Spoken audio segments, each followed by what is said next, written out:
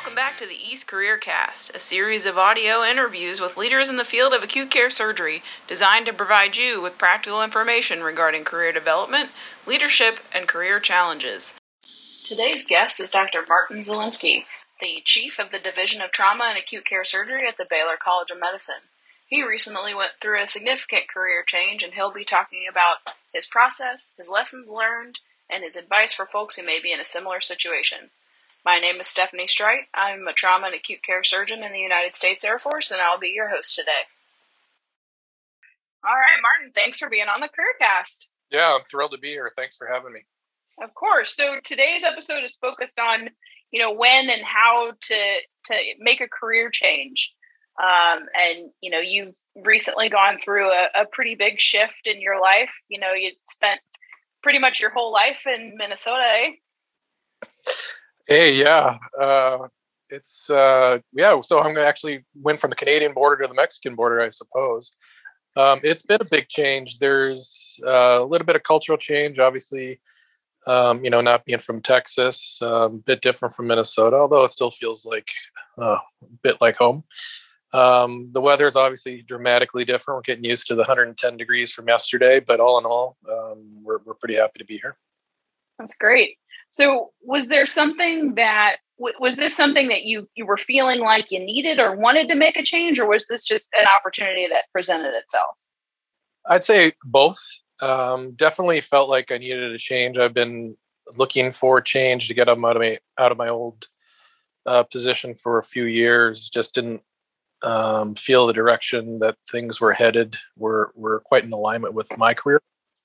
And so I've been looking, and then this opportunity arose, and it was exactly what I was looking for. But I imagine, having been in the same place for a long time, it becomes a little bit of a double-edged sword to be very comfortable in a place that you are, but at the same time, you're very comfortable in a place that you are. Does that make sense?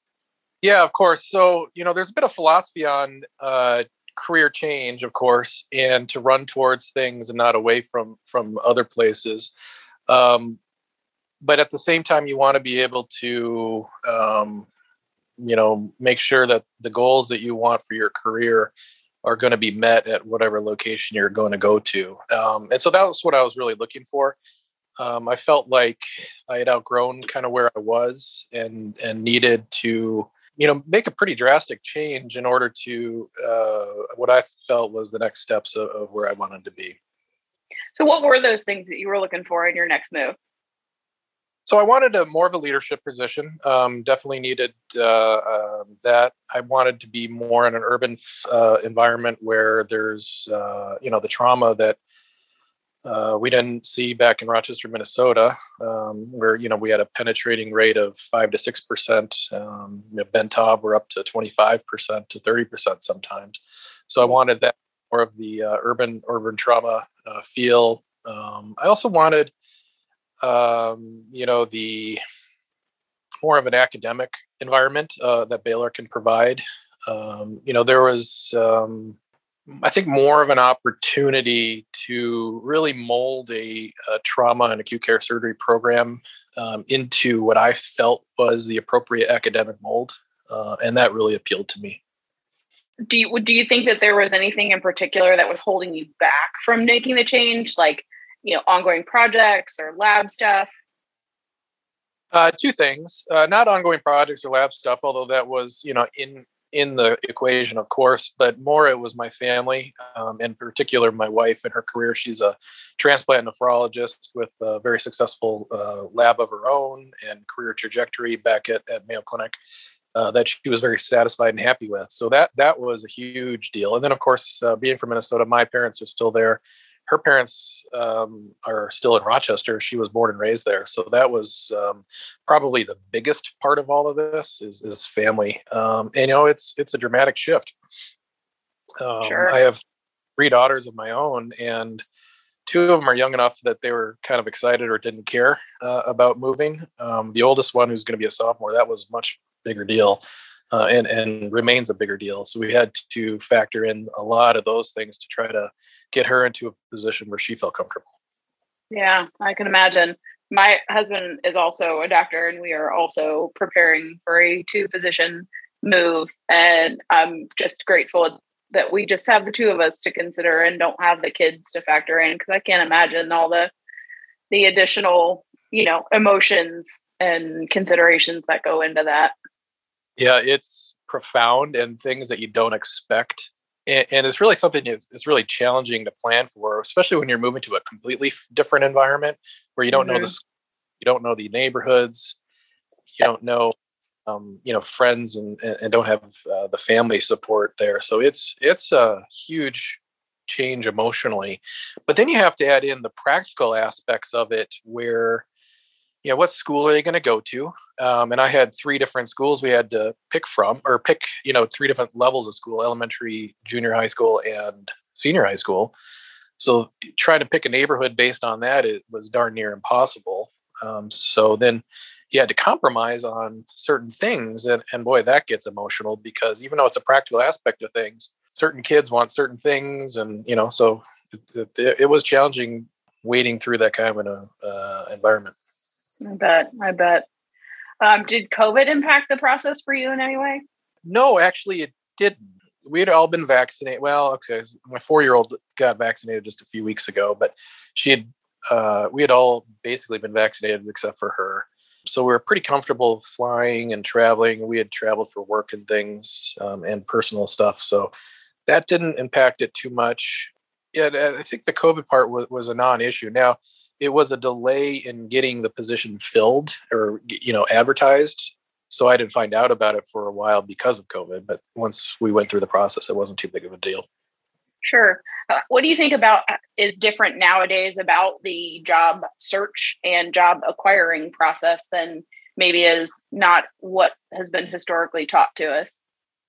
Yeah. So COVID, I think, basically put a hiring freeze, or maybe not officially, but it slowed things down dramatically, because I was looking for, as I said, a few years, and had, was interviewing around a little bit.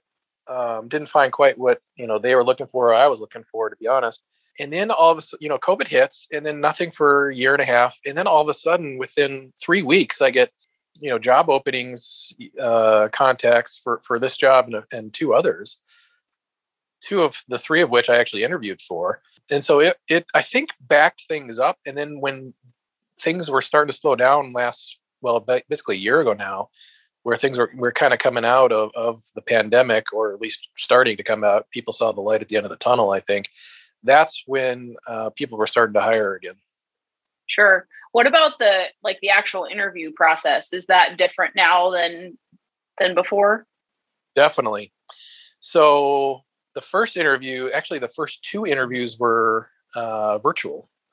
And actually, I had a telephone call, I guess, for the very first one. It wasn't, just kind of an informational thing. But yeah, so spent 2 full days essentially of virtual Zoom interviews, which I thought was actually quite nice, because it allowed you to get a feel for the place and the people without, a big traveling responsibility. So that part was nice, but then still a few more interviews in person. Yeah, I feel like what has kind of been taught to me over the course of, I'm still kind of in the late stages of the early career, but I've been sort of taught the same refrain for the last 15 years of what to expect in terms of, this is your time frame, and this is your first interview, and this is your second interview. And historically speaking, the surgery job process has been pretty rote.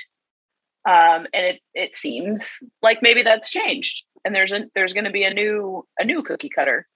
Yeah, I think that's true. And the other part of that is, I think it's true for not only the interviewees, but the interviewers. So the institutions, they were going through a learning process. So one of the places I interviewed, probably about 2 years ago now. Yeah, about 2 years ago.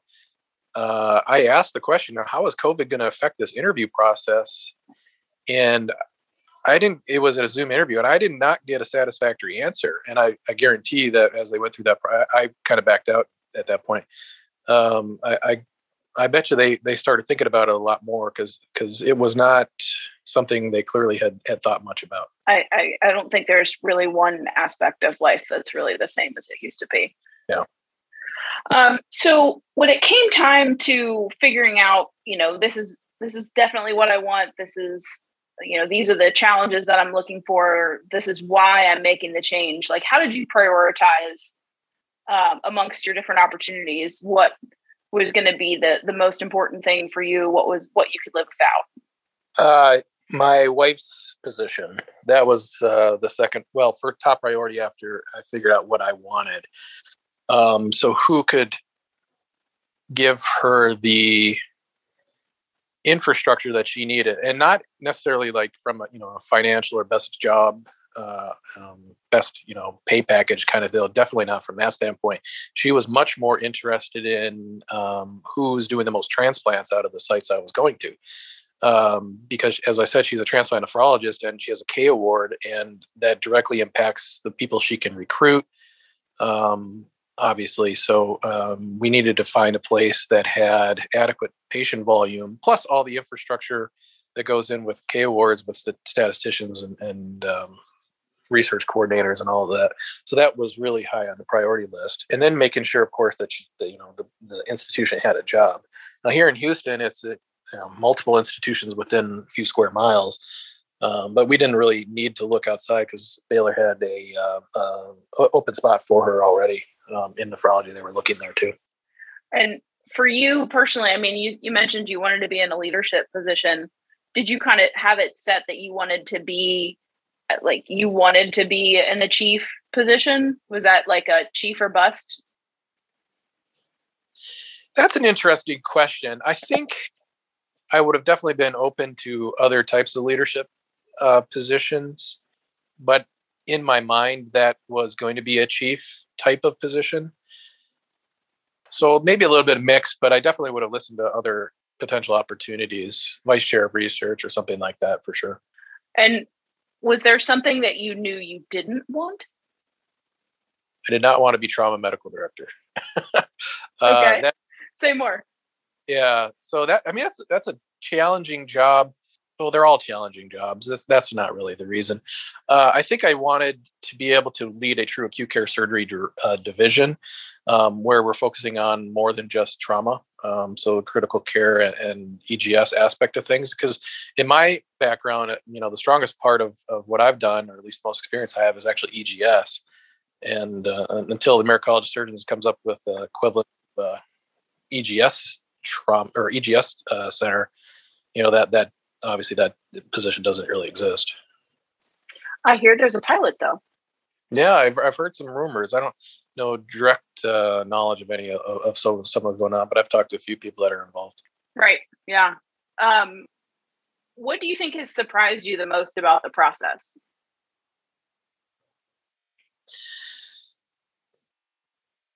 Not the professional aspect. That hasn't been as much surprise. Just very honest. They were very straightforward up front with me. I knew exactly what to expect. I mean, clearly there have been surprises and things I didn't expect professionally within the job itself, but most of it is how challenging moving is, particularly the 3 kids and wife, and the logistics of doing that is immense. Say more. So you plan. You got to buy a house, right? But then you have to sell your house in order to buy a house, or you have to figure out another way of doing that. That in and of itself is hard. And then, of course, we bought a house that was being remodeled. He told us it'd be 90 days, and now we're 4 months into it, and it's still not done. So we're in a rental right now. And then, the logistics of moving. Well, so I moved in January of this year, and my kids and wife wanted to finish out the school year. So I was living in an apartment for 4 to 5 months by myself, living a bachelor life, which was, distinctly unpleasant, turns out. Yeah. And they're 1,000 miles away. So trying to figure out how to move them with me into a new place. Where are you going to live? And then, get a rental, and then the rental has cockroaches, and then we move on to the next rental. And that's where it's been a nightmare from that standpoint. Oof. Yeah. Not looking forward to it. But we're moving into our final home on Friday, it sounds like. So. Oh, outstanding. Yeah. That's something to look forward to. Yep. And they've been with the been down here for about 2.5 weeks, so hasn't been the end of the world, but challenging just the same. It's not as if the housing market is just a walk in the park these days. Well, and that's an extremely important point too, where my wife's 1,000 miles away, can't just get on a plane to say, "Oh, let's go house shopping and find the one that we want," or because I had to go house shopping on her behalf, and the minute that you find one that you want, you have to put an offer in. It's not like she can, get on a plane and just come and see it, and you can wait 3 days or 2 weeks for that matter. I mean, that was really challenging too. Yeah, I bet. What advice do you have for somebody who's thinking, listen to this, wondering, maybe it is time for me to make a change? Yeah, I think the advice that I got is run towards something that you want rather than away from something that just might not quite fit. I think that's an important thing. So I was looking and finally found something that was ideal for me. Don't burn any bridges. I think that was also important to make sure that you're doing good by the people that you used to work with.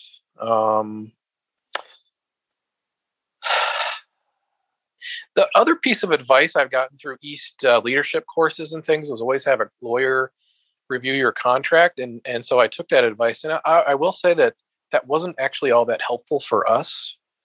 Whether that's just because of the Baylor contract structure or whatever, I don't know. The negotiation process was pretty easy. And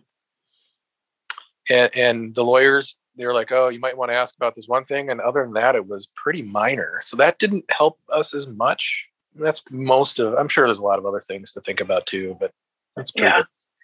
Yeah, you talk about running towards something, but I think the not running away from something is probably the even better piece of advice, because there's no such thing as a perfect job, right? They're just jobs. And some of them are better than others, but they're just jobs, and the job is never going to love you back. That is wholeheartedly true. Yeah. So go ahead. I loved it for 10 years, 8 years. I really enjoyed it. And then I just didn't agree with decisions that were being made. So it was time to look. But until you're the president of the United States, you are always going to have a boss of some kind. And there will always be decisions that you would make differently, right? Absolutely. It's just what decisions can you handle, and which ones that are made do you think would really bother you on a day-to-day basis? Exactly. But that's where you run towards something and not away from I would do, if I were in charge, I would do it this way. No, you don't. Because you will always have a boss. There will always be parameters within which you have to operate. So you run towards the thing that you really want. Yeah, that fits with what you think is the next best step, or what, maybe not even the next best step, but something that is just better for your lifestyle. Right. Is there anything now that you're, almost done with the whole process and almost into the house and all that? Is there anything that you would do differently if you did have to do it again? The one thing I keep thinking is I probably would have kept my family in Minnesota for a few extra weeks so they didn't have to move into rentals, deal with headaches and things, because that's pretty stressful, as you might imagine. And there's not a, I guess, quote, home where you can know that you're going to be for if not the rest of your life, for a long period of time. So that I think I would have kept them for a few extra weeks there so they can move right into a house. That's fair. We say in the military, wars are won and lost on logistics. Yeah. And there will always be lessons learned on the logistics side of the house, for sure. Yeah. I was so focused, and my wife too, of getting us together, which is, extremely important, that was our priority. So they could get used to Houston, and I wouldn't have to be apart from them, and vice versa. But probably 2 more weeks wouldn't have been the end of the world. Yeah. What do you think you'll miss about Minnesota? The summers. Summers in Minnesota are absolutely fantastic. It's the winters that stink. That would probably be the number one thing. And of course my family and my wife's family, that would be the top two, of course. Yeah. What do you think you're going to love the most about Texas? Well, I really like my job. I think it's a great opportunity. I'm enjoying, learning lessons already, and starting to build some things, and hopefully being able to make a long-lasting, changes to the institution that help, and make it better for the next generation. That's all. We're all hoping to leave something behind, right? Right, exactly. Do you think that what you were hoping to get is going to turn out to be what you get in the end? Yeah, I really do. My boss is very supportive, surprisingly supportive. Maybe not surprisingly. I mean, he wants what's best for acute care surgery as well. So that's been really great.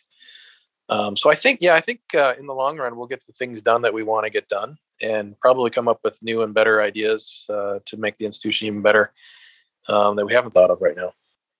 If somebody's listening to this and thinking like, man, that's really what I want, but they're not ready to make the change yet, what do you think? Is there anything that folks can do where they're at? I think what I would suggest is really trying to define your career goals. And if it's a chief position, or if it's to be the next trauma medical director, or if it's to be, an outstanding surgeon, whatever that is, maybe educator, you really always got to be working on the next thing for that. And, to me, once you master something, I always looked forward to mastering the next thing. And that's kind of what was happening to me. I didn't have a next thing that I was looking forward to being able to do. And so that's why I was looking for a different opportunity. But I still kept on doing the things that I got me to where I was, and still kept on working hard while still looking for other opportunities within the institution and externally, of course, within East, for sure. So it was always still being active within East to provide, hopefully some leadership and some hard work for the organization. Yeah, that's great advice. Being in the military, I have sort of fixed in what my job has been. And when I have had points in time where I felt like I could be more challenged, East is where I've turned to try to, not only stay engaged with the profession, but to find new ways to contribute. That's great advice. Our peers a lot of them have been there, done that, and to talk with them and figure out how they've done it, whatever it is, find that person or people that you perhaps want to emulate, or think they've done some really cool things and want to know what they did or how they got there. Yeah, reach out and figure that out. East it's remarkable in how it's really quite a large organization that feels very small, feels like, kind of like a extended family. Yeah, absolutely. Well, you've given me a lot to think about as I transition out of the military and trying to find the job that's right for me. I feel like I'm the memory of a goldfish sometimes in terms of what I really want and what kind of job is going to be right for me. A different day of the week, I want a different thing. It feels like sometimes, but you've definitely given me a lot to think about. Now I just, we're going to hang up and you're going to tell me what kind of job I should get. Well, I'll be happy to talk to you about it, and hopefully that's that East mentorship. Yeah. Well, Martin Zielinski, Chief of Trauma and ACS at Baylor College of Medicine, thank you so much for taking the time to be on the CareerCast. Yeah, thanks for having me. I look forward to listening to this and seeing you in person. Very good. That's all for today's episode. The CareerCasts are brought to you by the Career Development Committee. If you have an idea for an episode, you can submit a proposal at east.org under the Education and Career Development section. You can also find us on Twitter at East_Trauma, and I'm at SMStreit. That's STREIT. All right, until next time.